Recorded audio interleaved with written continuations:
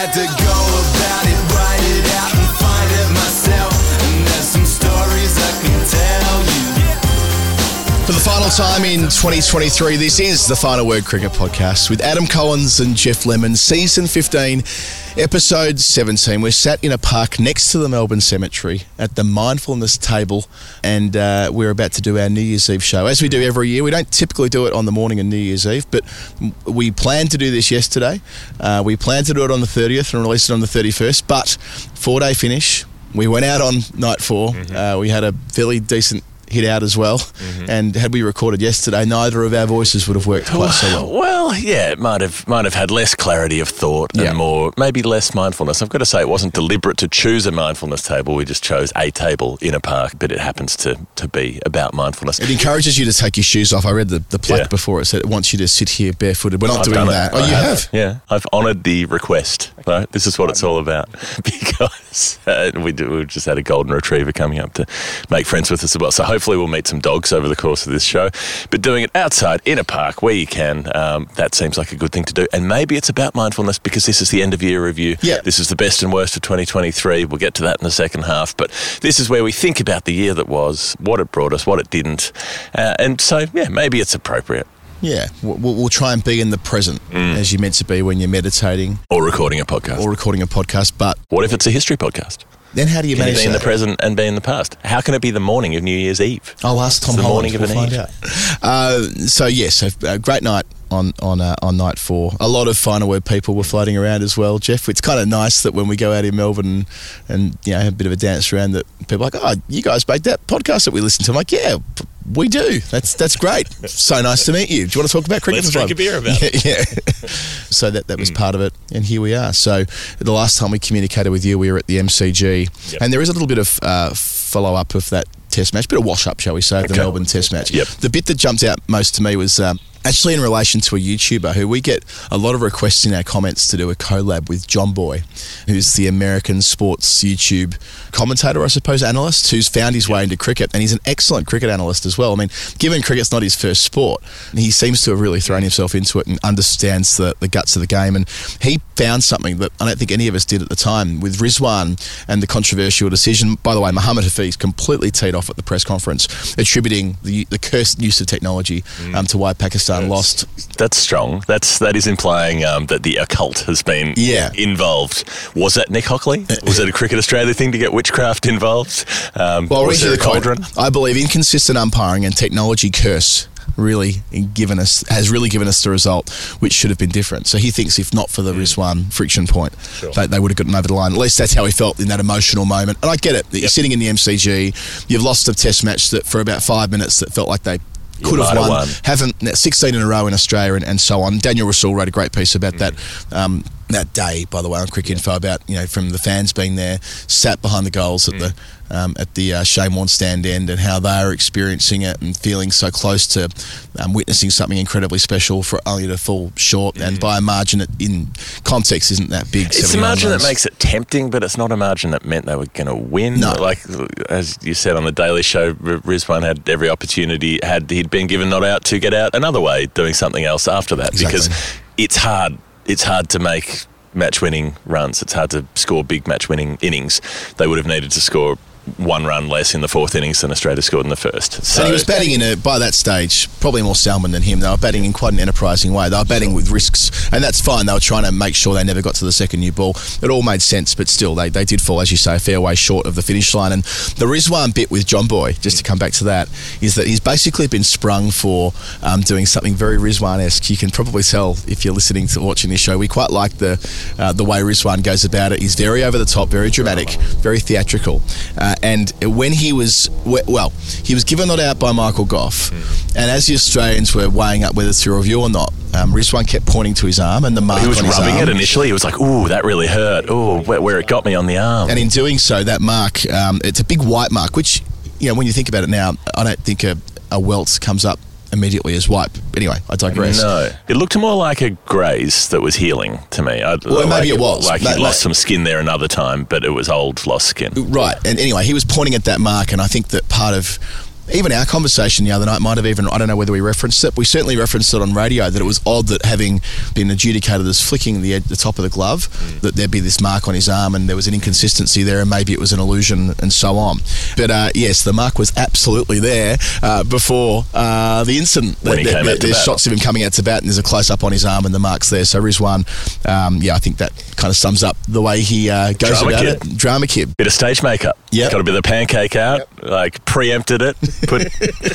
In case I get hit on the arm. Well, you should have just cut your wristbands in half. Why do you have such big wristbands? There you go. As we've gone through. So that's the major wash-up from the Australia-Pakistan test, Jeff. As for the technology curse, Mohammed Hafiz, we all suffer from the technology curse, my friend. We all have phones with social media apps on them, like brain vampires leeching our attention, making us sit there and ignore our family and friends, destroying our short-term memory, ruining our relationships, rabbit-holing and red-pilling our friends and loved ones. We've all got the technology curse, buddy. It's not just you, okay? You're not a special case here. And the other side of the curse, no one's chargers work. No. There's always fucking problems with the cables. Chargers work, and they're inconsistent. They keep going, we've got a new kind of charger now. Oh, great, a new kind of charger. Awesome. I look forward to not being able to charge anything, even though there are 16 chargers in this room. We'll have USB-C for everything, and then we'll all have 27 USB-C cables because none of them fucking work, right? So, the technology curse afflicts all of us. Mohammed Hafiz, who we all like the professor, by the way. It's not personal. It might get personal in America. Can I throw in one last little bit? I remember I said on the Daily I had a Hall of Fame I couldn't remember. Oh, okay. And it was wardrobe related. Yeah. I finally remembered what it was. Maybe long time listeners might remember Tom Cowie from the White Line Wireless days, who's also an esteemed reporter for the artist formerly known as Fairfax Papers.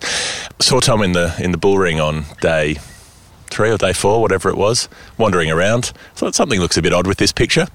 He's wearing a pair of thongs. Wearing, for our international listeners, flip-flops. In the MCC? In the bull ring. And I was like, how did you get in? He's like, I have no idea. I just walked up and nobody stopped me. Brilliant. How did that happen? It was the most unusual thing I saw all week. Noted. Maybe you should try it on with your bare feet next time you're using your MCC membership. Sure. See how you go. I'll just say Justin Langer told me to do it. Justin Langer sent me here. I wasn't going to talk about the American Premier League. That wasn't on my radar. But I think it deserves some attention. So this unfolding drama overnight, the context is this is a kind of quintessential money spinner in T20 land, a relatively new competition. But we know some people who are involved in it, you see. So I've taken a bit of an interest.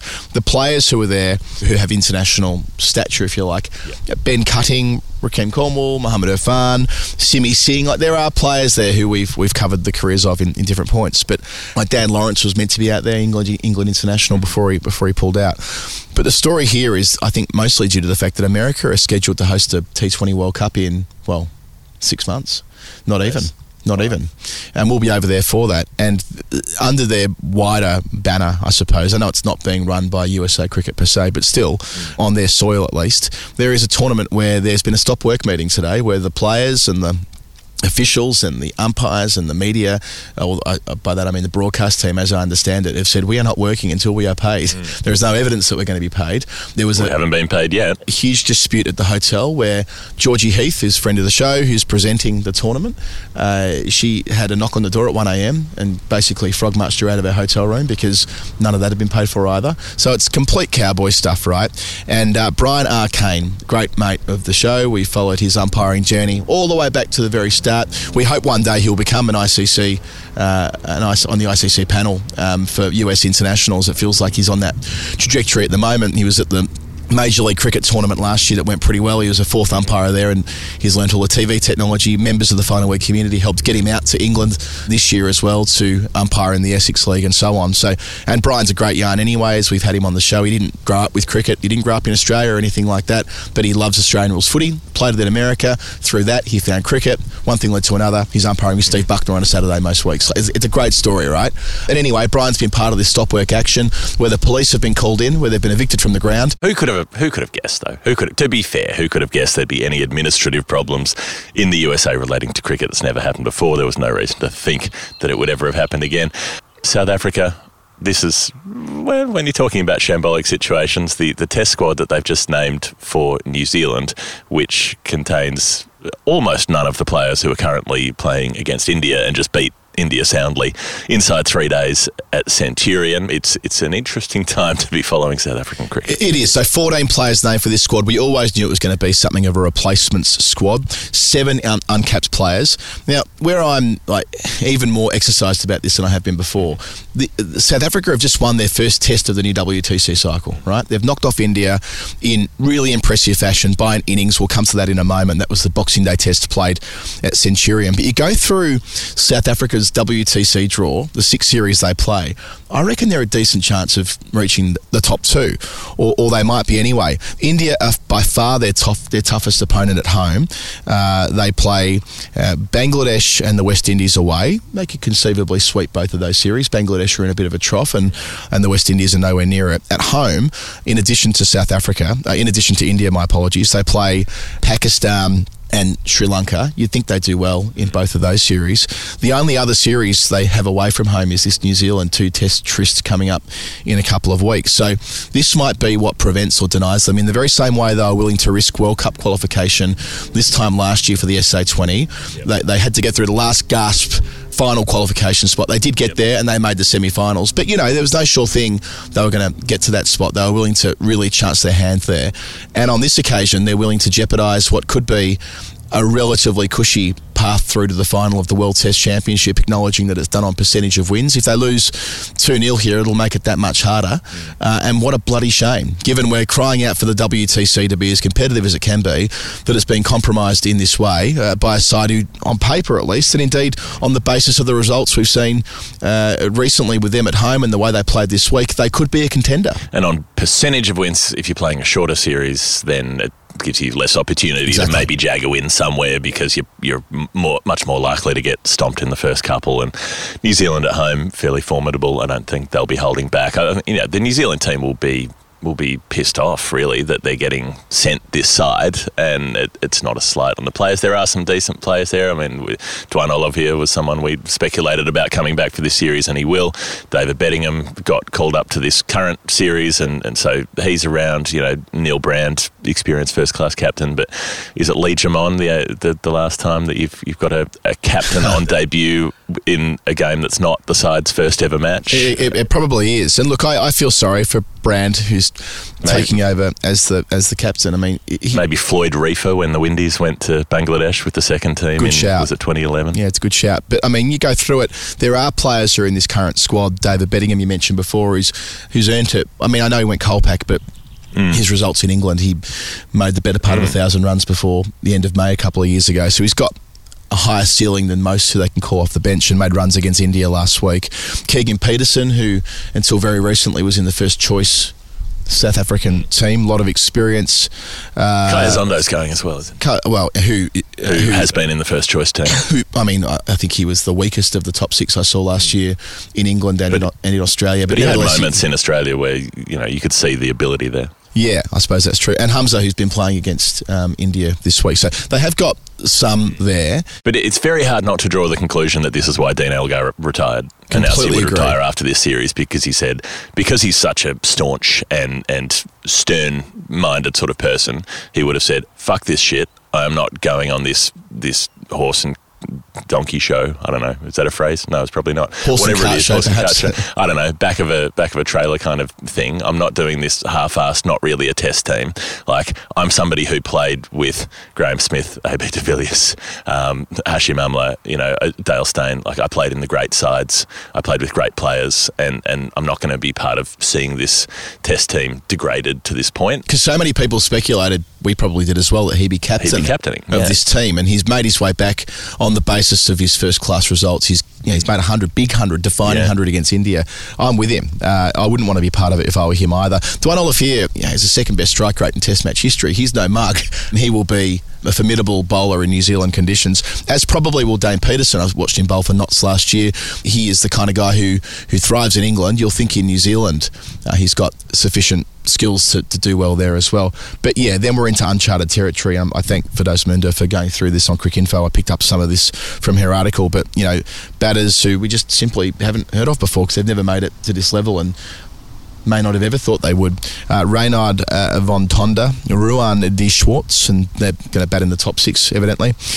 Bowlers here, Mpongwana and Morecki, they're 2 seamers. An extra spinner, Sean Van Berg, who's 37 years old, making his debut potentially as a leg spinner. That's right in our areas, though. Yeah, I do like that. Hope he takes a 10 for. Hope Sean gets a go. And the keeper, their backup keeper, it will be their keeper. Sorry, looking through Clyde the squad. Fortune. Clyde Fortune, who's averages. Been around. Yeah, he's been around, but averages 27 with the bat in first class cricket. Right? I think in Firdousa's piece, he's got the 5th highest batting average, and that's not everything, but it gives a sense of where they've dredged their players from. Okay, but maybe we're taking a negative view on this, and maybe we need to think of it as more like, say, we're going to have a 150th anniversary Test match in 2027, for instance.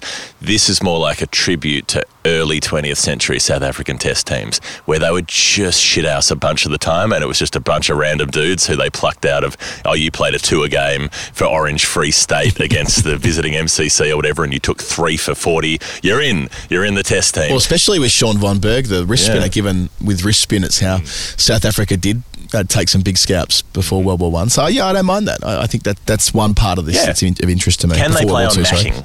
Can they get New Zealand to agree to a matting pitch? Yeah, that would be an extra check. So it's not the player. I want to come back to this. It's not the player's fault. I hope they do their country proud. I hope they pull off a miracle. We'll follow the series closely. But CSA and those who've been responsible for allowing a domestic T20 comp take precedence over a Test series as part of the World Test Championship, they're the ones who need to be scrutinised. They're the ones who shouldn't get off the hook for this. This is bad. This is a sign of things to come, and this will be something that I'm sure comes up in our review of the year and other storylines like this in the second segment of the show today. And it's not entirely unfamiliar or unrelated with the West Indies squad. So you've got 231 tests of experience in the Windy squad. 216 of them come from 4 players who are the usual suspects: Craig Brathwaite, Kemar Roach, Alzarri Joseph, Josh Da Silva. And even then, Da Silva's only played 22 test matches. Yeah, so it's not like he's a super experienced player. Yeah, the 5th most experienced player in the side is Tej Narayan Chanderpaul. He's played 8 test matches. So this is all from CA's number crunching during the week that we picked up as well, I should say. But yeah, this is... I interviewed with Jared Todd Greenberg on our coverage this week, and he is trying to his best, I think, and he does a great job of doing this, of explaining that we need to be prepared for this discomfort, that this is going to happen more and more, that, Jason Holder and Kyle Mayers, what a debut last year, a double 100, batting 4th, winning a test, chasing 390 odd. It was such a great story, such a great beacon of hope of sorts for West Indian cricket, that only a couple of years on from that, he's declining a national contract. He's prioritising, I can't remember which one Holder and which one Mayers is in. One's in South Africa, one's at the ILT20. I know Holder's made a big contribution to West Indies cricket. I have more sympathy for him, although he's served his time. Although he has said he's not ruling out playing Test cricket in the future. But Kyle Mayers, I know he's probably ruling out coming to Australia and getting pumped again, because he knows that that's not a lot of fun. And if you could do that, or you could go and make a huge bunch of money in a couple of weeks, you can understand going, okay, I'm not going to bother with a series that we don't even have a prospect of winning, as opposed to, say, playing England at home in the Caribbean or something like that, where they've historically been so competitive. Well, this is it, right? This is why they've not taken the contracts, because they can't be bound to touring. And this is, I guess, Greenberg's point really about the way in which the international game is going to have to evolve to accommodate players who no longer wish to be part of this. And for the Windies, it's been a longer run story, hasn't it? We don't even talk about Shai Hope being a Test player anymore. Nicholas Pooran, who's had a fabulous year in short form cricket, I don't doubt that he's in the most gifted 6 batters in the West Indies. They've just knocked off England comprehensively in a white ball series. That side of their game's going as fine as it has since the 2016 World Cup. But yeah, the side they are bringing out here, I fear for them. Jayden Seales, who has got that experience from bowling in Australia last year, along with Kemar Roach and Alzarri Joseph, he's injured with a shoulder complaint, so he can't come out. So they are right up against it for those Test matches at Adelaide and Brisbane, with, again, like it was with South Africa, 7 uncapped players who'll be making the trip. And I suppose then it brings you back to South Africa and back to India, and just how well South Africa played in that Boxing Day Test. Rabada ripped them up. Elgar makes 185, almost his highest score. He's got that 199 as well. Never quite cracked the double ton, so had the opportunity there. And to do that on a surface where, I was watching that that third innings, what ended up being the final innings, when Kohli was batting through and everybody else was falling apart. I think it was 9 single-figure scores, and then Kohli made 76. Kohli made 76, a 58%er. Shubman Gill made 30-odd. 23 maybe. And the rest is all single digits. So their partnership was the only vaguely credible part of it. I did see a little bit of suggestions that the South Africans had doctored the pitch, which is quite funny considering they made 400 plus when they had their turn. It does sound a bit familiar, doesn't it? Yeah, it does. Comes up every time. Funny that. But it was a difficult pitch. It was doing heaps, but from that sort of back of a length, there was inconsistent bounce. I mean, some of those South African pitches are absolutely horrible to bat on after about day 3. The one that India got last time they toured, was it the Joburg one that time? Were they playing at Wanderers? I can't remember. Oh, yeah, I remember that. So that was before we were there, and that's a long time ago, isn't it? No, sorry, it's 2 years ago. Yeah. There's a series in between that I'm missing. Yeah. But it was all over the place. Again, it was over in 2.5 days, and that was a shocker to bat on. I don't know if this one was quite as difficult, but it was just bowling quality. Shami's not there. They had Prasidh Krishna come in. He got absolutely belted. Shardul Thakur was ineffective as that sort of backup seamer. Ashwin was back in the side, which, a bit of a hiding to nothing. You've missed the whole World Cup, but why don't you go and play in South Africa and see how that works out? He's not been getting a game in what they call the SENA countries, Ashwin, and he gets one here and they lose. Bumrah still took 4 for in the first dig, so they're well led by him. But Marco Jansen down the list making 84 not out for South Africa. The 2 left armers, Andre Berger, who you include Kusia, who barely bowled in the game or didn't have a huge influence in the game. And he's injured. He's out of the next test. With Rabada, who was magnificent on that first day. Some of those wickets, including the ball to Kohli, which is to die for. Then you've got KL Rahul making 100 against the odds. It's funny, KL Rahul, I think isn't he a complete charlatan, worst player to ever represent India, a disgrace to the men in blue. That's just after the World Cup. I was reading all of that because they didn't win the World Cup final. Right. No overreactions required there. Okay. He was in shocking touch earlier this year when he was playing in the Test series at the start of the year. He was gone, and he somehow managed to go away and get his rhythm back, but he was nowhere as a batter. I'm just thrilled that he's made a comeback that's got him making Test hundreds again. You're right. When we were there in India earlier this year, his numbers had fallen off a cliff, but some of the theatrics around KL Rahul online are just ridiculous. But he is a player of real class, and we've seen him do it in these types of conditions before. I remember at the Oval in 2018, it would have been, making 100 on the final day on a pitch that was sporting the whole way through. Yeah, more power to him. Batting down the list as well, KL Rahul there wasn't batting in the top 3. He was being used as a Test opener in his previous time in the Test side. But Rabada leading that attack. Of course, he won't be doing it when they're in New Zealand, which is such a shame. Nor any of those quicks because they're all playing in the SA20. Yeah. So I do feel for Rabada out of almost any of them. Rabada almost the most. Like we talk of Pat Cummins, we did the other night, as being someone who may already be in the best 11 Australia. If you're making a fictional side of the best Australian 11, that Cummins will be near enough to it already at maybe the halfway mark of his career, maybe a little bit further in than that. Similar situation for Rabada. He's got an extraordinary Test record, the better part of 300 Test wickets, but how many more will he be able to add to it when they're only playing 2 Test match series? 4 or 6 a year. Yeah, well, they're only playing 2 against India at home. Now, India had never won in South Africa, but they got this formidable record in Australia of late. It's surprising that they haven't. I thought it was daft that India agreed to play a 2-test series. Why would you? Because you're probably going to get ambushed at some point. So play 3 to give yourself the possibility. After all of the World Cup final should be best of 7 chat. Surely give yourself a few more games to play. But seriously, if you want to, it's been marked as this bucket list item and this thing particularly that Kohli really wanted to win a series in South Africa. Okay, well make sure you're playing 4 tests, not 2. Make sure and make sure that you absolutely fight with the administrators to carve out some prep time. Kohli batted in that last innings like somebody who has been to South Africa several times and knows how to bat there, weirdly enough, whereas everybody else didn't. So give yourself the opportunity, give yourself a couple of weeks, play a couple of practice games. Actually, like I know the schedule is congested, but if you actually want it, if you really want it, then you have to set aside, you have to make that extra effort, you have to sacrifice something else. And if you're not willing to do that, genuinely didn't want it enough.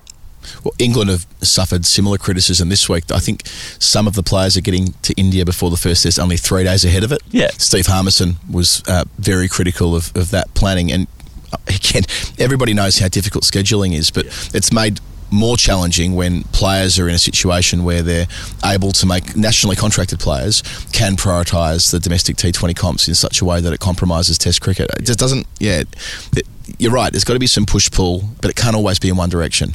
And it feels like at the moment, when there's needing to be something sacrificed, it's the prospects in Test cricket that hit the fence first. And the prospects in women's Test cricket increasing a little bit. Yeah. Australia playing India after India knocked off England. Similar kind of result. It's interesting how, because these Indian women have played so little long-form cricket, the template still unfolds in a similar way, which is the visiting team, like a similar way to the way the men's tests usually do. Visiting team finds it hard, make a low score, home team makes 400 odd, bowls them out, wins by an innings. It was remarkable how this panned out. There was a moment when it was in the balance and when it was interesting when Talia McGrath was batting in that third innings and they pushed into a lead, and it was like, could this lead be compelling enough to really challenge India? And maybe if it had been another 60 or 70 runs on it, it would have been, but it didn't work out that way. Even that felt familiar. It was like, well, if Australia bat for one more session, how many times have you said that in India? If Australia bat for one more session, the game could be different, and then they collapsed in the second dig, having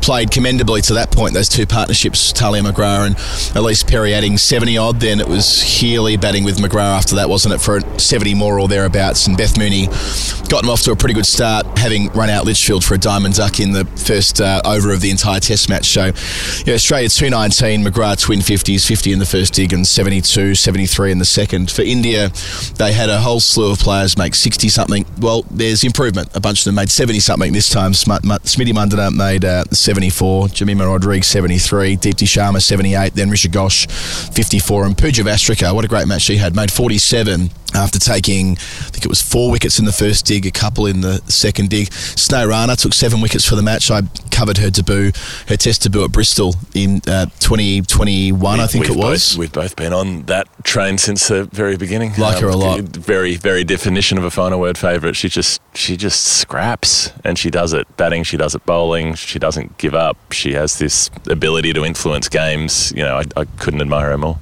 They talk a lot with her about having gotten super fit, having been a problem earlier in her career, that she wasn't as fit, she couldn't string games together, and it got herself into a position now where she's one of the first picked in that Indian side. Harmanpreet contributing with the ball, picking up a wicket 2 balls after trying to get an obstructing the field dismissal go her way when piffing the ball at the stumps, and very Harmanpreet for it to break her way. Just with the Australian bowlers, so Kim Garth bowled 14 out of 126 overs with India making 400 plus.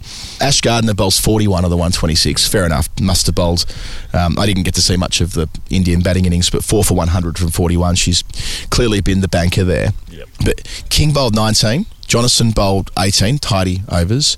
King was wicketless. Cheadle only 9. Perry only 4. Garth only 14. Quite common in India where your second and third seamers don't do an awful lot of work. They could have done with Amanda Jade Wellington. Yeah. Turning it square on a pitch that was giving. The biggest of the Australian spinners, and by that I mean the one who can generate the most turn. She could have been a factor there, as we've seen a little bit of her in Test cricket before, but not to be. Yeah, it often seems a waste picking one of those faster bowler spots where they're just not required. The classic kind of, was it Ishant Sharma used to have a few of those games, or Suranga Lakmal in Sri Lanka. He had entire Test matches where he bowled like 2 overs as captain in the first innings, and that was that. But good times. I'm encouraged though, Jeff, that what this Test match has done. So India winning 2 Test matches in 2 weeks has totally kick-started the conversation around more than one Test in a series for women, and how we block them in better. Like the idea of using the pre-Christmas window as an annual Test in India, brilliant. Or somewhere else for that matter. Yeah.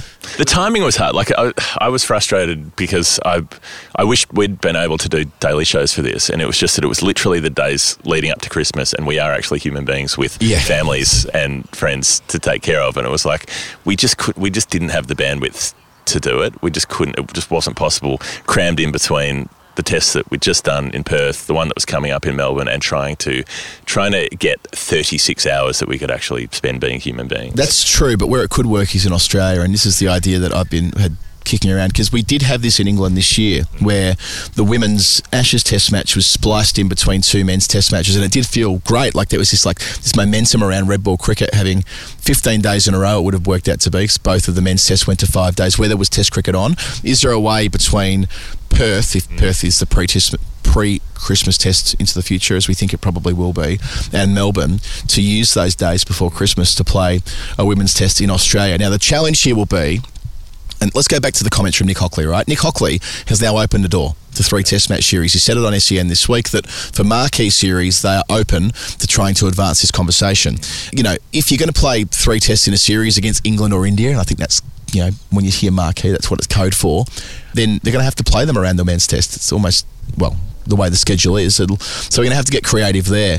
But the other thing that we've talked about forever, and players too, is that if you're going to play more test cricket, you need domestic red ball cricket. And this is now kicking on as well. It's great. I mean, this week there's been some chat around the WBBL being shortened slightly to enable more, or to enable some multi-day cricket for women.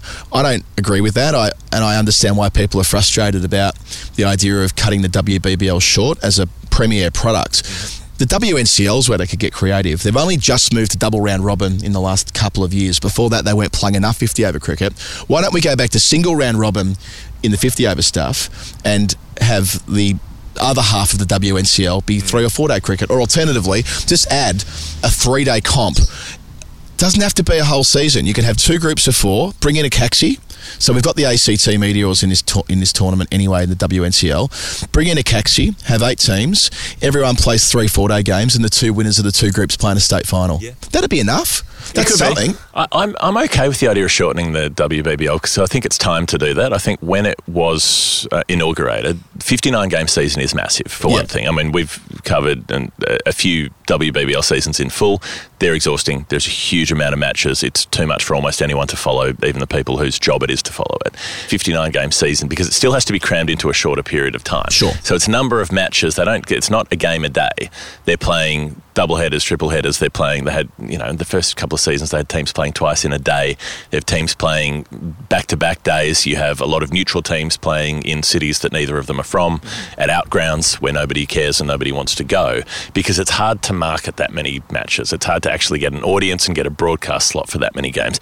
And the reason that there were that many games, and it was correct, was that they needed a lot of high-level cricket for the players to develop, for the next level down players to be able to play against good players frequently and build up the skill base, and that's been successful. They've done that now. So if you then take some of that space and allocate that to a different format, it's not making fewer opportunities. There are still opportunities for everybody to play, but you don't need as many games in that specific WBBL league. And I think that then you'd be able to market the remaining games. You know, you trim off whatever it is, 10% of it or whatever it might end up being. You take them down to 10 games each instead of 14.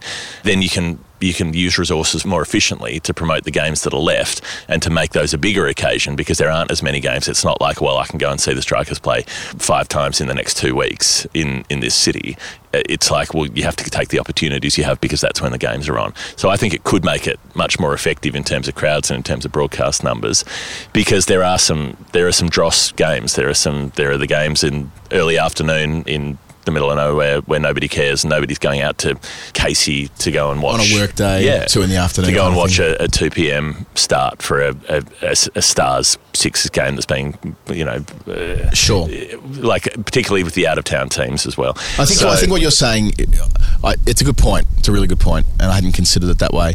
It's just that there'll be too much blowback. Like, I guess I'm thinking about it in a pragmatic way of, if you start talking about reducing the WBBL, you're going to get on the other side of the debate, why are you reducing women's cricket? Because it'll be a better product. In the same way that reducing the men's comp. I hear, but I can see where that debate will go, and it won't be pretty. Sure. So I can see where, and remember that, you know, Belinda Clark doesn't support women's test cricket, right? Like, she's on the record saying she doesn't want to have any of it. So, well, sorry, I might be exaggerating there, that she doesn't see it as being... Didn't see it being viable. Doesn't see it as being the thing that's going to drive women's cricket forward. This is a player-led thing, right? Yeah.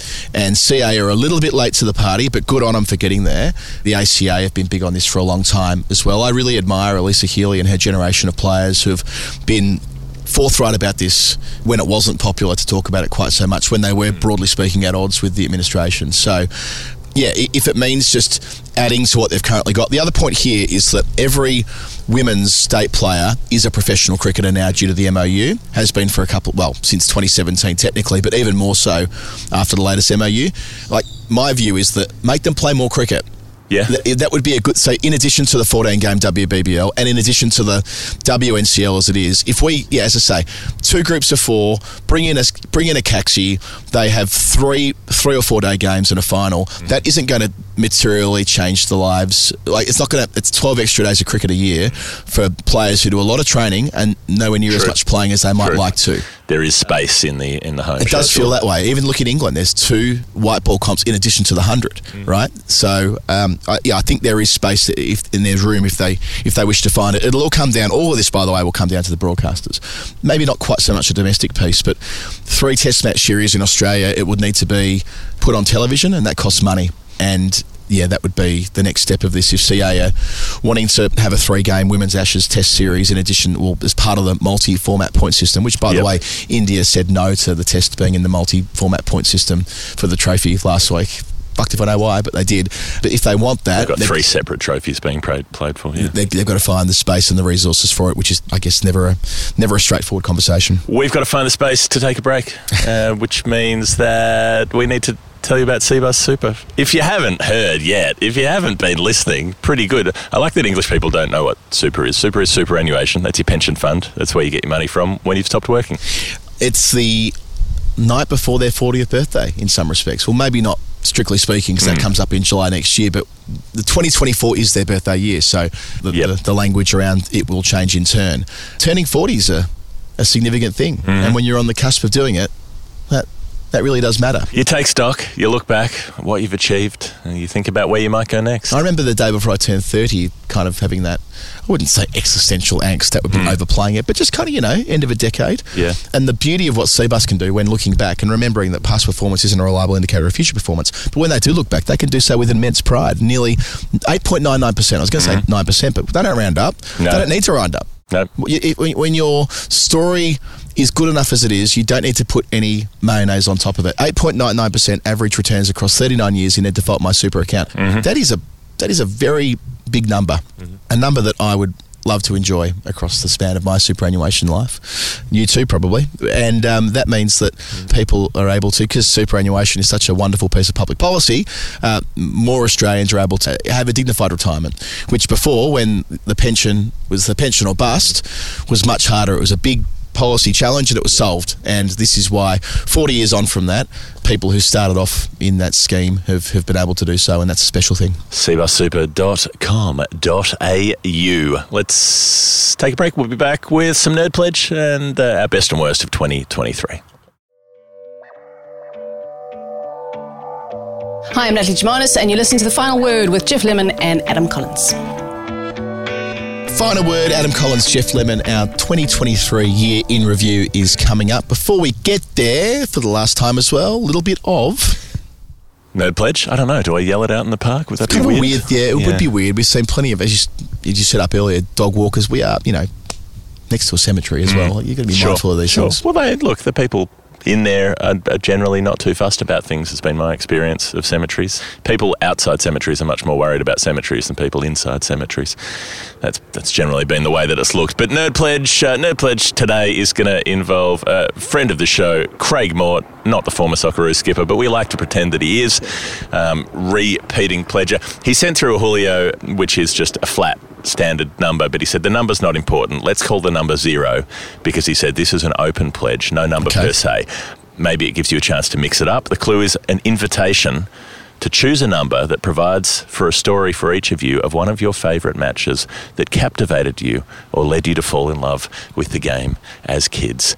And I think, I've talked about this on the show a bit before, but mine's less as kids, this is more like late teenage years. But if I was sending in a Nerd Pledge number, it would be $16.33.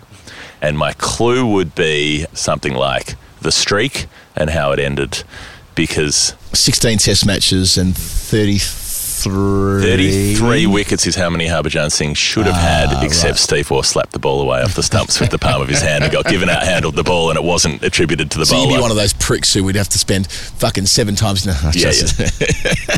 Who I adore every single one of them. But some of the numbers that have came in. You'd be like, 33, where's the 33 from? Means nothing. How are we meant to work that out? He took 32 wickets in the series. Could be Harbhajan with 32. Like, no, it should be 33, because morally it was 33. I understand. That's very funny. I like it. It was the first moral My first moral experience of cricket, where I was like, morally, that's wrong. You should be able to have a handled the ball attributed to the bowler if the effect is stopping you from being bowled. He was about to be bowled. The ball's about to bounce onto your stumps. Good point.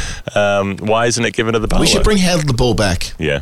Now it's obstructing the field now. Well, now, yeah, we might have talked about this the other week. Now that obstructing the field has such a wide remit, I think unintended consequences that let's bring back handle the ball and make it a dismissal to the bowler. That might have unintended consequences. Sure, because I suppose it's a bit different if you're the sort of Michael Vaughan one where you're picking it up off the pitch. But usually it's a player trying to whack the ball away from the stumps.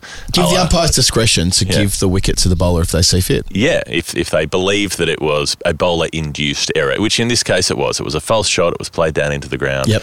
It bounces over. It's heading for the stumps and so on. But that was I'd watched cricket before. I'd followed the cricket before. But that was a series where I was like, Test cricket is the best thing in the world. Mm-hmm. This is bloody incredible because it was, I was a bit later to the party. I didn't pay that much attention through when I was really young and that kind of late 80s, early 90s bit where Australia were shit house and getting pumped a lot on the of way time. up. I would say that on the way under Alan Ball. Right, but there's for people say 7 or 8 years older than me, there's this, they still remember the hurt of being bad in the 80s. Yep. And so all of the wins in the 90s and the 2000s, they're like, good, more, give me more. They're greedy for it. They've got a gap that they can't quite fill, which is that they remember being bad. I remember a conversation just like this. Well, it would have been 21 years ago yesterday when on day 5 of the 2002 Test match, Australia came back chasing about 120 or thereabouts. The day where Steve Waugh was out from the no ball from Steve Harmison, then given not out when hitting one they didn't appeal for, then eventually goes on to get dismissed, but still Australia get over the line. And I was basically barracking for England. I'm like, wouldn't this be brilliant if England won from here, defending 130, let's say? It would be a great Test match. And by that point, I'd probably grown out of my barracking for Australia part of my life and was more just like loving the game. And in doing so, this guy next to me said, "What are you talking about, mate? I remember what it was like. You never say that. Never. You should never feel that way." I'm like, okay, interesting. And that was because he, as he explained, he'd been through, as a fan, the hurt of the 80s and seen Australia lose to England. Whereas for me, and this kind of relates to my formative experiences too, really. My first memory of watching Test cricket is being allowed to watch the highlights, I guess, in 1989. Very little, but I must have got they released these coins of all Australian Test cricketers in that series. It might have been a bicentennial thing actually from 1988. $1 coin or something. My dad helped me collect these coins of these Test players and this Test series. I remembered 88-89 only a little bit, the broken jaw with Jeff Lawson, which we've talked about before, and kind of having it on in the background. But 89 Ashes, like my sense of, they're playing somewhere else, right? And watching highlights in the morning. So all I ever knew was Australia beating England. Right. And that extends to 1994. And this, well and truly by then I've got the bug, but the day I attend of Test cricket in 94, this came up during the week, so I may as well tell that story very quickly. Day 1, Boxing Day, wasn't day 1, that was day 2, that, as we've talked about on the show before. Christmas Eve was the first day because Boxing Day was a Monday and I didn't want to have a Monday, Tuesday, Wednesday, Thursday, Friday Test match, which 25 whatever it is years on seems weird too, because no one knows what day of the week it is between Christmas and New Year. No. If a Test was starting on Monday now and it was Boxing Day, it would make Who cares? No difference whatsoever. We don't know what day of the week it is anyway at a Test. Wouldn't have a clue what day it is. Day 0 through day 6. I know it's Sunday right now. I don't know why I know that. Normally I wouldn't know what day New Year's Eve is. Anyway, and so I listened to day 1 on my grandfather's radio. I can picture myself sitting there. His horse racing radio I commandeered for the afternoon. I remember Mark Waugh getting out for 72. I remember sort of listening and absorbing, Mark Waugh's my favourite player by then, of course, absorbing all of the day's play and then desperately wanting to go, and my dad agreeing that we would go on what became day 4. And that day 4 was, I went with my mate Robert and his dad Bruce and my little brother Ben and my dad Daryl, and the 5 of us went along to the G. And Robert the Bruce, he's the guy who took over from Mel Gibson at the end of Braveheart. Oh, right. Okay, there you go. It's the guy in the big like furry cloak thing. They probably do have a Scottish, kind of think about it, they probably do have a Scottish background, that family. And David Boone bringing up his 20th Test ton. I remember being fascinated by Phil Tufnell bowling like his 43rd over, thinking, he's going to bowl a whole one-day internationals worth of overs here. He finished with 49, I think, again, 48 or 49. Boone's 20th 100 was a milestone moment. acknowledged accordingly by the Melbourne crowd. And then Flemmo. Future Travis Head. And then Flemmo playing his first Boxing Day test, getting Gooch with an underrated delivery, the one that moves away and kisses the edge on the way through, and Hick with an absolute screamer before the close of play. Cricket Australia often post that. But he was Victorian, bowling at the G, running in, doing his thing and reducing England to sort of 3 for not many overnight. And, of course, the next day there's the Warney hat-trick, which we weren't there for. But, even though I had watched so much Test cricket by that point in my life, actually being there and experiencing it firsthand, this week was the 154th Test match I've been to, which is a pretty big number. It was the 50th Test I'd commentated on radio as well, which is also a pretty big number. But it all starts there at the G, and that's why whenever I come back to this ground or to this city to watch Test cricket, I always think about being a 10-year-old boy and the influence that had on my life. So you might throw in like a $4.90 for the 49 overs that Phil Tufnell bowled. Yeah, exactly. Or maybe, it would be something related to that day for sure. Speaking of, Michael Bevan played in that Test match, Jeff. And Michael Bevan is our guest at our live show, which we have failed to plug in the first segment. No. We should do retrospectively here. We have got a live show on the 7th of January, which is going to be held at the Comedy Store in Sydney. There are tickets still available. And I've been given some good material to use in the questioning of Bevo because, that's the way Damien Fleming is. Told me, ask him this, ask him that. So we will. Okay. We will do this. We'll also ask him whether he got thrown through a roof by Jared Croker. We will ask him that as well. We will reflect back on our most recent story time, which was very funny that edition, the one that came out yesterday at Storytime 164, the bits around Rugby League Ireland and so on, and what happened in 1997 when the Canberra Raiders came to play with the Australian team after hours. Yeah, but that'd be you and that'd be me. It'd be the Harbijan. I just remember being transfixed by how one bowler could take so many wickets. I'm like, how can this one guy just be ripping through them time and again? And the fact that this Australian, in my experience, they were a bunch of triumphalist pricks who were always like lording it over everybody else. And I was delighted to see them lose. I was like, that was fun. That was exciting. That was interesting. I was sucked into Final Frontier stuff. Yeah. I was barracking for Australia in 2001. And I stressed I didn't realise that. I genuinely didn't have the historical knowledge to know that was way more difficult. I was just like, well, this Australian team flogs everybody, so they will continue to do so. And then they did in Mumbai. It was total confirmation bias. I was like, well, look, they're just too good. They thrashed India, Gilchrist 100, Hayden 100, won by an innings. You're like, yeah, they're just going to stomp through here. And then they get turned over. And it couldn't have been more exciting. I got driven back home from school by a teacher who really probably shouldn't have been doing this, because I said to him, I became mates with my teacher, basically at Warrnambool where I was studying at the time. I said, I really want to get home to watch the first ball of this series. Can you nip me home? And he dropped me home. So I did. So I watched the start of the Mumbai Test match, which, Australia were 5 for 100. 5 for 99. 5 for 99 with Chris Wilkson, I think it was. Maybe 5 for 99. Mumbai. First Test. And Gilchrist makes that extraordinary century, and then Hayden 127 maybe. It was just the way he did it. It was just hitting against the spin. Australia in trouble, so rare as it was at the time. The second Test that you're referring to at Calcutta, another bit that I love from that, I don't know whether I've mentioned it before, remember this coming up on Sports World when it was still very much a big part of our culture. It was the sports show on a Sunday morning, right? Keith Stackpole, who did the segment on Sports World, explained that the team from 1969 who'd won in India had sent a fax to Steve Waugh when they'd bowled out India the first time, congratulating them on being the first team to win in India since 1969. Don't go early on the fax. They went early on the fax, and they'd had this fax. And I think doesn't Michael Slater might have said something similar to that in the dressing room. I think Gilly mentioned that to us on the Greatest Season That Was episode we did. I think Gilly told us that anecdote. Anyway. Right. Anyway, that would be mine for Craig Moore. Those are our formative stories. Yep. And if you want to send in a nerd pledge and help keep supporting us through 2024, go to patreon.com/thefinalword. As of the end of this month, before it ticks over, we're up to 705 supporters on Patreon, so we've almost caught Shane Warne. So we want to get past the 708, but of course we'll lose a few at the end of the month because the credit cards expire. So get involved, help us get past SK Warne. Help us put. I mean, we've kind of found our level on this, but I would really love to push ahead and get to Murali. And Murali would be great. Murali would be a lovely thing. So we do make a lot of these programs. I don't know how many podcasts we made this year, but about 200. Yeah, it'd be probably more than that. Because think about all the dailies and all the extra eps and book clubs and archive eps and calling the shots and Greatest Season. Almost 50 in the World Cup alone. Yeah, I'd suggest it's closer to 250 when you weigh all that up. So, and that's our full-time job, and the reason we're able to make that our full-time job is because of patrons. So be part of that. And a reminder, the Sydney live show, please come along, please bring your friends. It's a bigger venue than we had at the Corner, so there's going to be space, and we would love to have a crack at selling it out, or at least having as many people in as we can for our first ever live show. Michael Bevan, Made in Heaven. Tickets in the link. Go tell people who don't know. I got some great feedback, Jeff, the other day from someone who came to our Melbourne live show and said they brought with them 2 people who had never heard of us, and they loved it so much they've immediately became subscribers to the show, and they, the live show is what's brought them into the Final Word world. There we go. So you can do that with some of your Sydney cricketing mates. Good.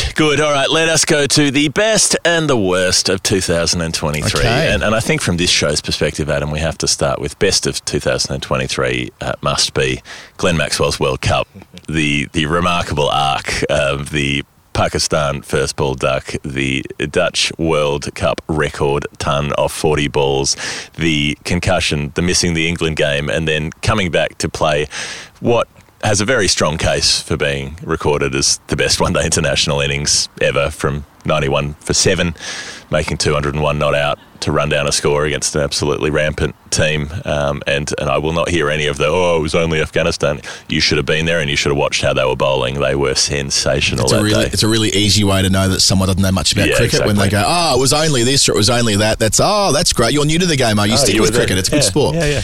You'll enjoy it. Back it in. Yeah, give it a go. From where he was, the hat-trick ball that he walked in on, the review, the hat-trick ball, when it looks like he's out-legged before, but he's edged it, and he induces the review, as he's explained to us in the live show, how he... And then the review he overturns when he's given out. The review he overturns, the stark review that isn't, the drama around it, and so on, and it has that...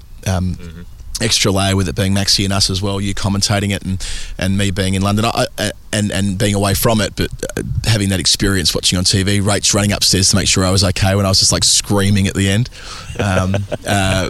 just elated that he's somehow done this.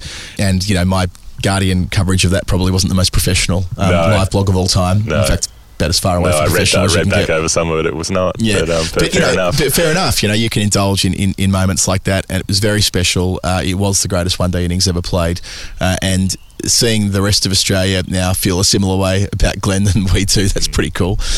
Him being the most popular player in Australia wasn't something I had on my bingo card for 2023. No, and it's fickle, and who knows whether it disappears or it goes back the other way. I don't know, but I'm just saying the possibility of a Maxwell 8th Test match and beyond is. I think he'll play in Sri Lanka. Yeah. I think he and Hanscom will play in Sri Lanka. Okay. It's a long way away. Best, worst for you? There's a lot, isn't there? I'm going to acknowledge we're not as organised this year as we have been before with the best and worst list. I'll just run through a few bits and pieces. This is the top of the head stuff. So there are obviously some things we'll miss because we didn't have a detailed file, but it was like what can we think of? It's what jumped out. Edgbaston final day. Yeah. Edgbaston final day Massive. was fucking wonderful. The fact that we thought it may not happen with all the rain, what a shame this would be. And some of us might have behaved that way the previous night as well, thinking this improbable is going to be a final day. And boy, what a day it was. I mean, it was only probably 3 hours of cricket to resolve the contest, but Cummins and line at the end, England getting on a roll, Joe Root having to bowl those overs because Moeen Ali's finger was cooked or ripped off, as it were. The way it finished beneath our commentary box with the misfield with Ben Duckett and the podcast we did afterwards out with the footmarks and so on, or the where he slid, Duckett that is, the way Cummins responded, that awesome photo of his bat hanging in the air, parallel to his body, or to his head, sorry, and it's on the front of Gideon's most recent book about the Ashes, I'm pretty sure. So there is just so much about that day. There were other days. We were totally spoilt in England this year, though, Jeff. I mean, starting at the World Test Championship final with Travis Head doing what he did on day one, and on a green seamer, which was so bloody exciting. The Cam Green catch of Shubman Gill, which probably earned us about 10,000 new YouTube followers because we took such a strident view that day, and Brat's still copping death threats about it. Which is the negative this year is the abuse of Brat on the abuse of Brat on social media from hyper nationalists is a fucking disgrace, and they should grow up. When he put up the pictures of the Nagpur pitch as well, I mean, there's been a number of times when just the worst people in the world are getting into him. Yeah, so but a lot of that England stuff, I reckon, Jeff, at the time, we knew it was good. We did have that conversation after Leeds, is it going to be as good as 05? Yep. But 4 or 5 months after the fact, whatever it is now, it was that good. It was an extraordinary series. There were so many days. The competing ways the two sides were going about it, you know, the way Zach Crawley batted at Manchester compared with the way that Usman Khawaja batted at Birmingham, you know.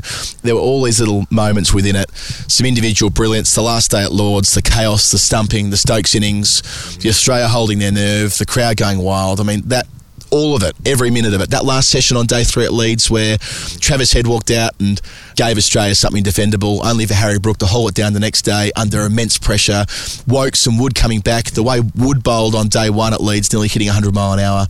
Like that, really, that is the best series we've covered, right? It has to be, doesn't it? Yeah, I think that's pretty safe to say. It just... tension, interest, end to end, and that's the best of it. I mean, it's just a shame that it's Big Three stuff, you know, that gets the attention, that gets the marquee billing. You know, the 4 tests in India, the 5 tests in England. You know, I'd dream of seeing that kind of interest in a 5-test Pakistan series or Sri Lanka series or whatever it might be. And I suppose that's a big negative of this year is that 2 test series are embedded now. We spoke about it on the Daily Show the other day, but the South Africa problem is getting bigger. It's a similar issue for Pakistan not getting 3 test match series other than when they play Australia and England. Yeah, and even indeed we've seen 2 test match series with Pakistan as recently as 2018. Depending who the other touring team is, right? Yeah, so they just happen to be regarded as the bigger fish this summer, so they got the 3. So yeah, the gap between those who have money in international cricket and can resource it and can prioritise test cricket against those who don't have the money, who are relying on investment from the IPL owners who are selling their assets, but their soul to an extent as well to stay afloat. That feels like it's going to remain on our negative list, not just in 2023, but for years to come. Yeah, top of the worst list for me is the Saudi Arabia spectre, one of the worst regimes in the world, and also, you know, the leaders of the biggest polluting bloc wanting to use their rivers of cash that they're making from destroying the planet that we all live on in order to improve their reputation. If you want to improve your reputation, why don't you do things to change the things about you that people despise? Quit with the beheadings might be a good start. Maybe a bit of that and a bit of actual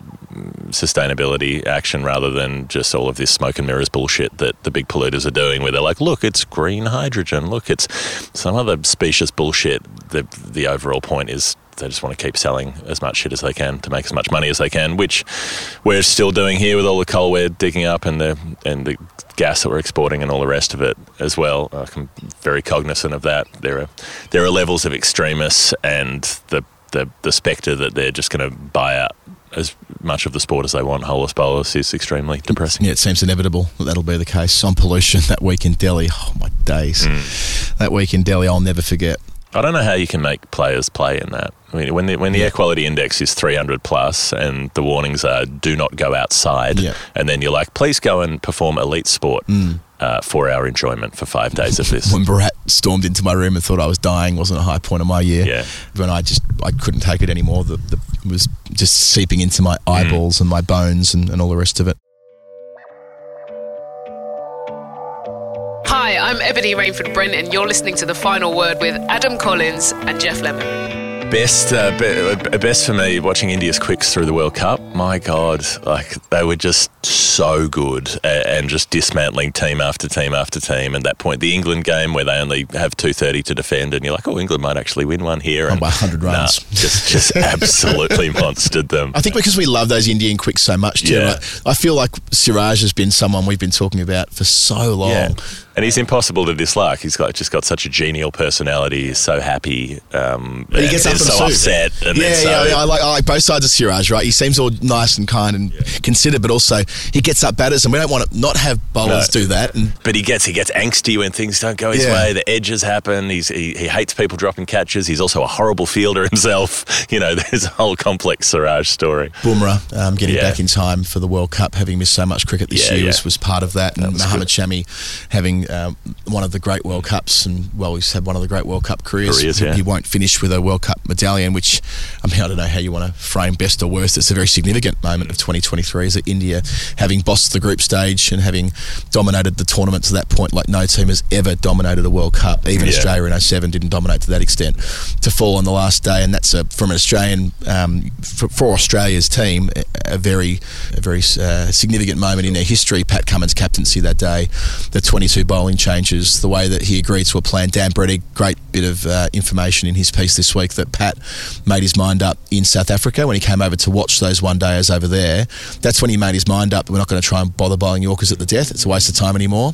We're going to bowl into the pitch cutters, and we're going to back it the whole way through the tournament. And that was the extreme example of that was the World Cup final, when everyone was taking pace off the ball, and it worked a treat.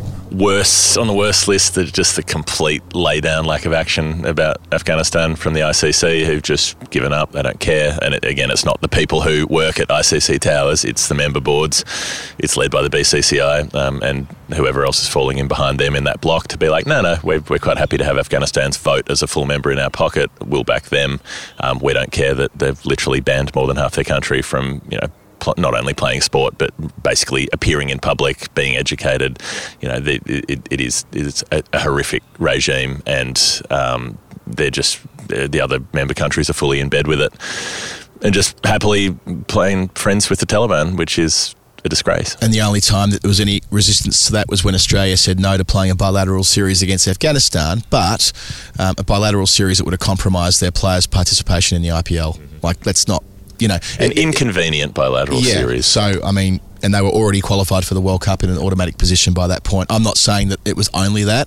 I do believe that people that are involved in Australian cricket have tried to do the right thing there, but if they needed the win, i.e.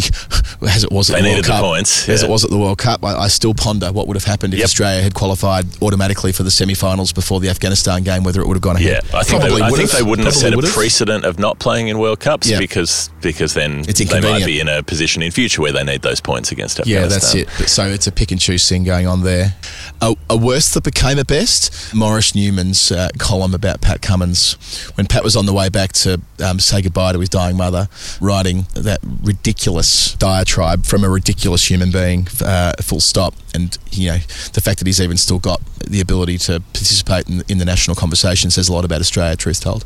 But, how many times did he use woke in that column? Only for Cummins to have one of the great years as a leader. Mentioned the World Cup already. And a player. Topped the world for wickets, overtook Stuart Broad in the last Test match. I didn't know he got to the top in the end. But yeah, the 10 for 97 at the end, the way he's bowling career best right now, and having bowled taken the toughest role in the World Cup, bowling in the middle overs and basically trying to sacrifice his own ability to bowl fast and find edges and hit stumps in favour of bowling at an economy rate that would be suitable. I didn't check the list, but from memory, Broad was 39. 38. I think Broad's 38. So if Cummins was within 10, I think he did. I haven't checked it. Yeah, that sounds about right. So, but still, Cummins having one of the great years as an Australian captain after all of that absolute bullshit. He wasn't the only one, but he's the one that stands out the most, owing to the way it was responded to at the time. And I'm still keen for a journo to pick up the phone, and maybe we should, not that he'd answer our call, but to get his comments on Pat Cummins now. You were pretty had a lot to say in February, mate. Yeah. What do you think now? Just gone through with a highlighter through this column and have a few points to put to you. In terms of best stuff, I mean, there are a lot of things through that the India Test tour, Todd Murphy 7 for on debut. The way he worked over Jadeja on debut, so clever. And I agree. Todd Murphy at Nagpur, but Todd Murphy full stop. Yep. That is fun. Knowing that we're going to get to watch a guy play Test cricket for the next 15 years, on and off at the start with Lyon, but then after that, it could be anything. Yeah. And we've seen the start. Sure, and like a slightly odd, different, young, bespectacled, quiet sort of dude coming in from country cricket and dominating over there. There was a lot going on during that series. It's a personal one for me. Someone mentioned this the other day. Henry Porter sent us a message the other day, and he was like, my highlight of the year was when I gave Dinesh Karthik a fisherman's friend while we were doing commentary. I didn't give it to him. I just had them because, so if a fisherman's friend is a throat lozenge that is incredibly strong. They're like licorice and menthol. They're fucked up. They taste like there's a plastic fire in your mouth, but they're very, very effective. And I don't know if it's just, is it an Australian thing? Do they have them? They probably have them in the US and so on. But if you're used to it, then you know what you're getting. And so they're good for keeping the throat calm. They were sitting on the desk and he was chatting away and he just reached out and grabbed one and popped it in his mouth, and it was extraordinary. Like, he's on mic, on air, and the response of, like, he's just kind of and he's coughing. Thought it was about a menthol, copped a fisherman's friend. Exactly, and he's like trying to spit it out into a receipt, and the whole thing, as Henry said, it wasn't quite the Nugget chili, but it was a reasonable second best. We've got a habit of thinking that things come from Australia that actually don't. Rachel always pulls me up on it. A couple of years ago, Cadbury chocolate, everyone. And she's like, mate, give it a spell. Yeah. Don't they have a factory in Tasmania? Maybe that's why we think it. Yeah, that's why I thought. We just assume that. The Tassie factory, I thought, was where the home of Cadbury was. Quite naively, in hindsight. There was something else during the week where my uncle made reference to the fact that jelly beans come from Australia, and Rachel's like, no, they don't. Like, no, they don't. Where everything comes from Australia. Crowded House comes from Australia. Phar Lap comes from Australia. Clary Grimmett, Pavlova. It's all Australian. The Tasmanian footy team should be Cadbury purple, shouldn't they? Yeah. Yeah. I think they're going to be called the Devils, aren't they? Probably, but they should be called the Chockies. Yeah, it's not a bad idea, actually. Go the Chockies. Go the Chocks. Yeah. Other bits and pieces here. Look, there are some down the list of full members. We naturally focus a lot on those countries because they don't get the attention they probably should. Ireland's an example of that.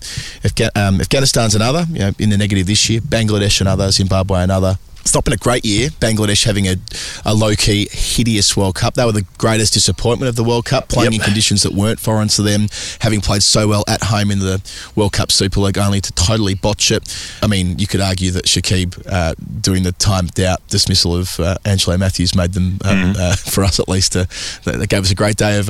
an entire podcast. Best off for us and worst off for others. Yeah, that's it. Timed out. But Ireland missing out on automatic qualification when they played so well for the two previous years, not being able to do the job against Bangladesh at Chelmsford. Zimbabwe losing series after series at home and failing to make a 20-team World Cup next year. I know. When I was in Zimbabwe in 2018, it was so much positive energy, and that just seems to have dissipated. The Windies. Yeah, the Windies, but going nowhere, not even being at the World Cup, and drifting in that direction of travel. And then the Dutch are in the best of the year, not just the fact that they made the World Cup finals, the 10-team version, but the way they did it, the way they stormed there, the fearlessness of doesn't matter, we're just going to go out and crash bang at home in that last game when they needed to run it down inside 45 overs and did. But there's something there, isn't there, with the Dutch, and the shame there being that no more World Cup Super League, so the complexity of that, which will affect Scotland, who we did an entire show on Scottish cricket, another country where there's stuff going on, exciting stuff. Off the field, they're getting their act together as well, which is encouraging, having had a torrid time through their own racism review. But yeah, we'll continue focusing on those countries as much as we can. Uganda making a World Cup's a positive. Who would have thought that? None of us would have realised they were even a chance of making a World Cup 5 years ago. And here they are making the 20-team competition next year. Best of Chamari Atapatu's 2023 owned the year. So her Sri Lankan team, where it's really been her and 10 passengers so often in the past. They went to Bangladesh, beat them in a one-day series and a T20 series away, which is no small thing. Beat New Zealand in a one-day international series, beat England in a T20 international series. She gets overlooked in the Big Bash draft, gets picked up as a replacement player late in the piece, and she's player of the tournament, 500 runs, 9 wickets. I mean, she's 33 years old. She has put in for year upon year upon year upon year without a great deal of joy and success. You look at her match list, and then if you filter it by wins, I think she's won 18 ODIs out of the nearly 100. She's really put in the work, and it warmed my heart to see all of that come off this year. Genuine green shoots. She also dominated the Fairbreak Invitational for the second year in a row, leading run scorer there. Fairbreak was a wonderful fortnight in Hong Kong, and more power to the team there, and looking forward to seeing what they do in 2024. But there were stories like that, right? So the Sri Lanka piece to this, when they beat England, that was immediately after England had run Australia as close as they have in a multi-format points system for the Women's Ashes going back to 2014, right? I mean, I know England won the first one, but since then, England have never really... I know they were level on points in 2017, come to think of it, but Australia had wrapped it up, and it didn't feel like this felt closer, right? England's performances, rallying as they did, felt significant, and Nat Siver having another monster year. Nat Siver-Brunt, brilliant. Heather Knight batting with Kate Cross at the end of that one day where they chased down 250 odd on, with an over to spare, was a really exciting.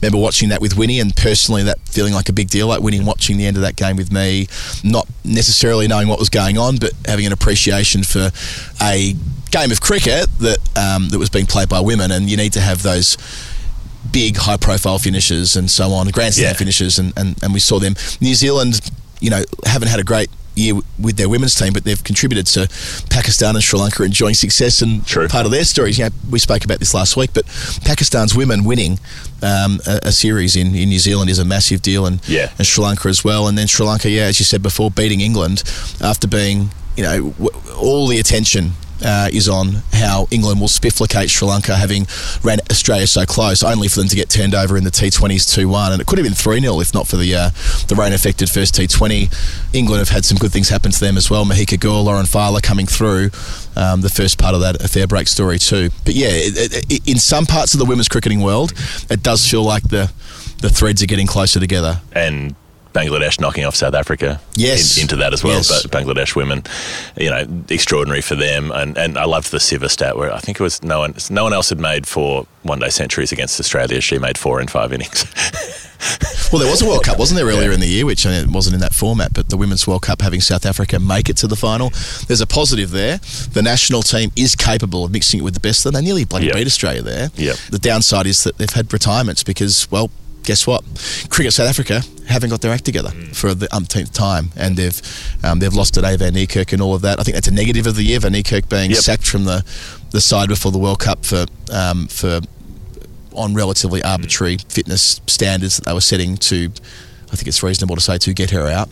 And now we've got Shabnim Ismail, who's also... I reckon there was more to get Lizelle Lee out. That they were starting to pull up that fitness stuff. But Danae's made collateral damage. Your 10K time trial result doesn't have a lot to do with the cricket match. Well, I think this was the 2K trial that she come back from that broken leg the previous year. And anyway, the point is that them losing Danae Van Niekerk at age 30 is a massive loss, and having then gone on to make a World Cup final, what they might have done had she been available. Yeah.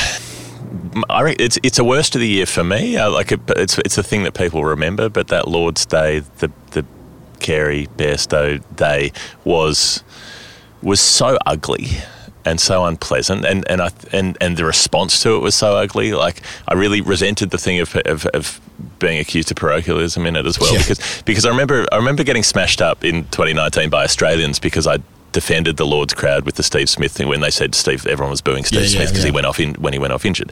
And we defended the Lord's crowd, and we defended Jofra Archer that night, and we both were got barreled for it. Treacherous for doing so. Fine. But I was like, well, look, I was there. Whoever was listening on TV, you weren't. You had some TV mics that were near, like maybe there were 100 people doing it, but the rest of the crowd wasn't. Like, you can't actually make the assumption that you made. 4 years later, totally different story. Not everybody was being a dickhead, but huge proportion of them were, and it was so ugly, and it was so self-righteous and so condescending, and so like, we are the ones who will decide how this game should be played. And I don't know, it just, I found it genuinely upsetting that day, and sort of when I look back on it now with some hindsight, I feel like that was like, it spiced things up, and it put a flame under the series and so on, but you didn't need that. That was already there. We'd already had a classic at Edgbaston.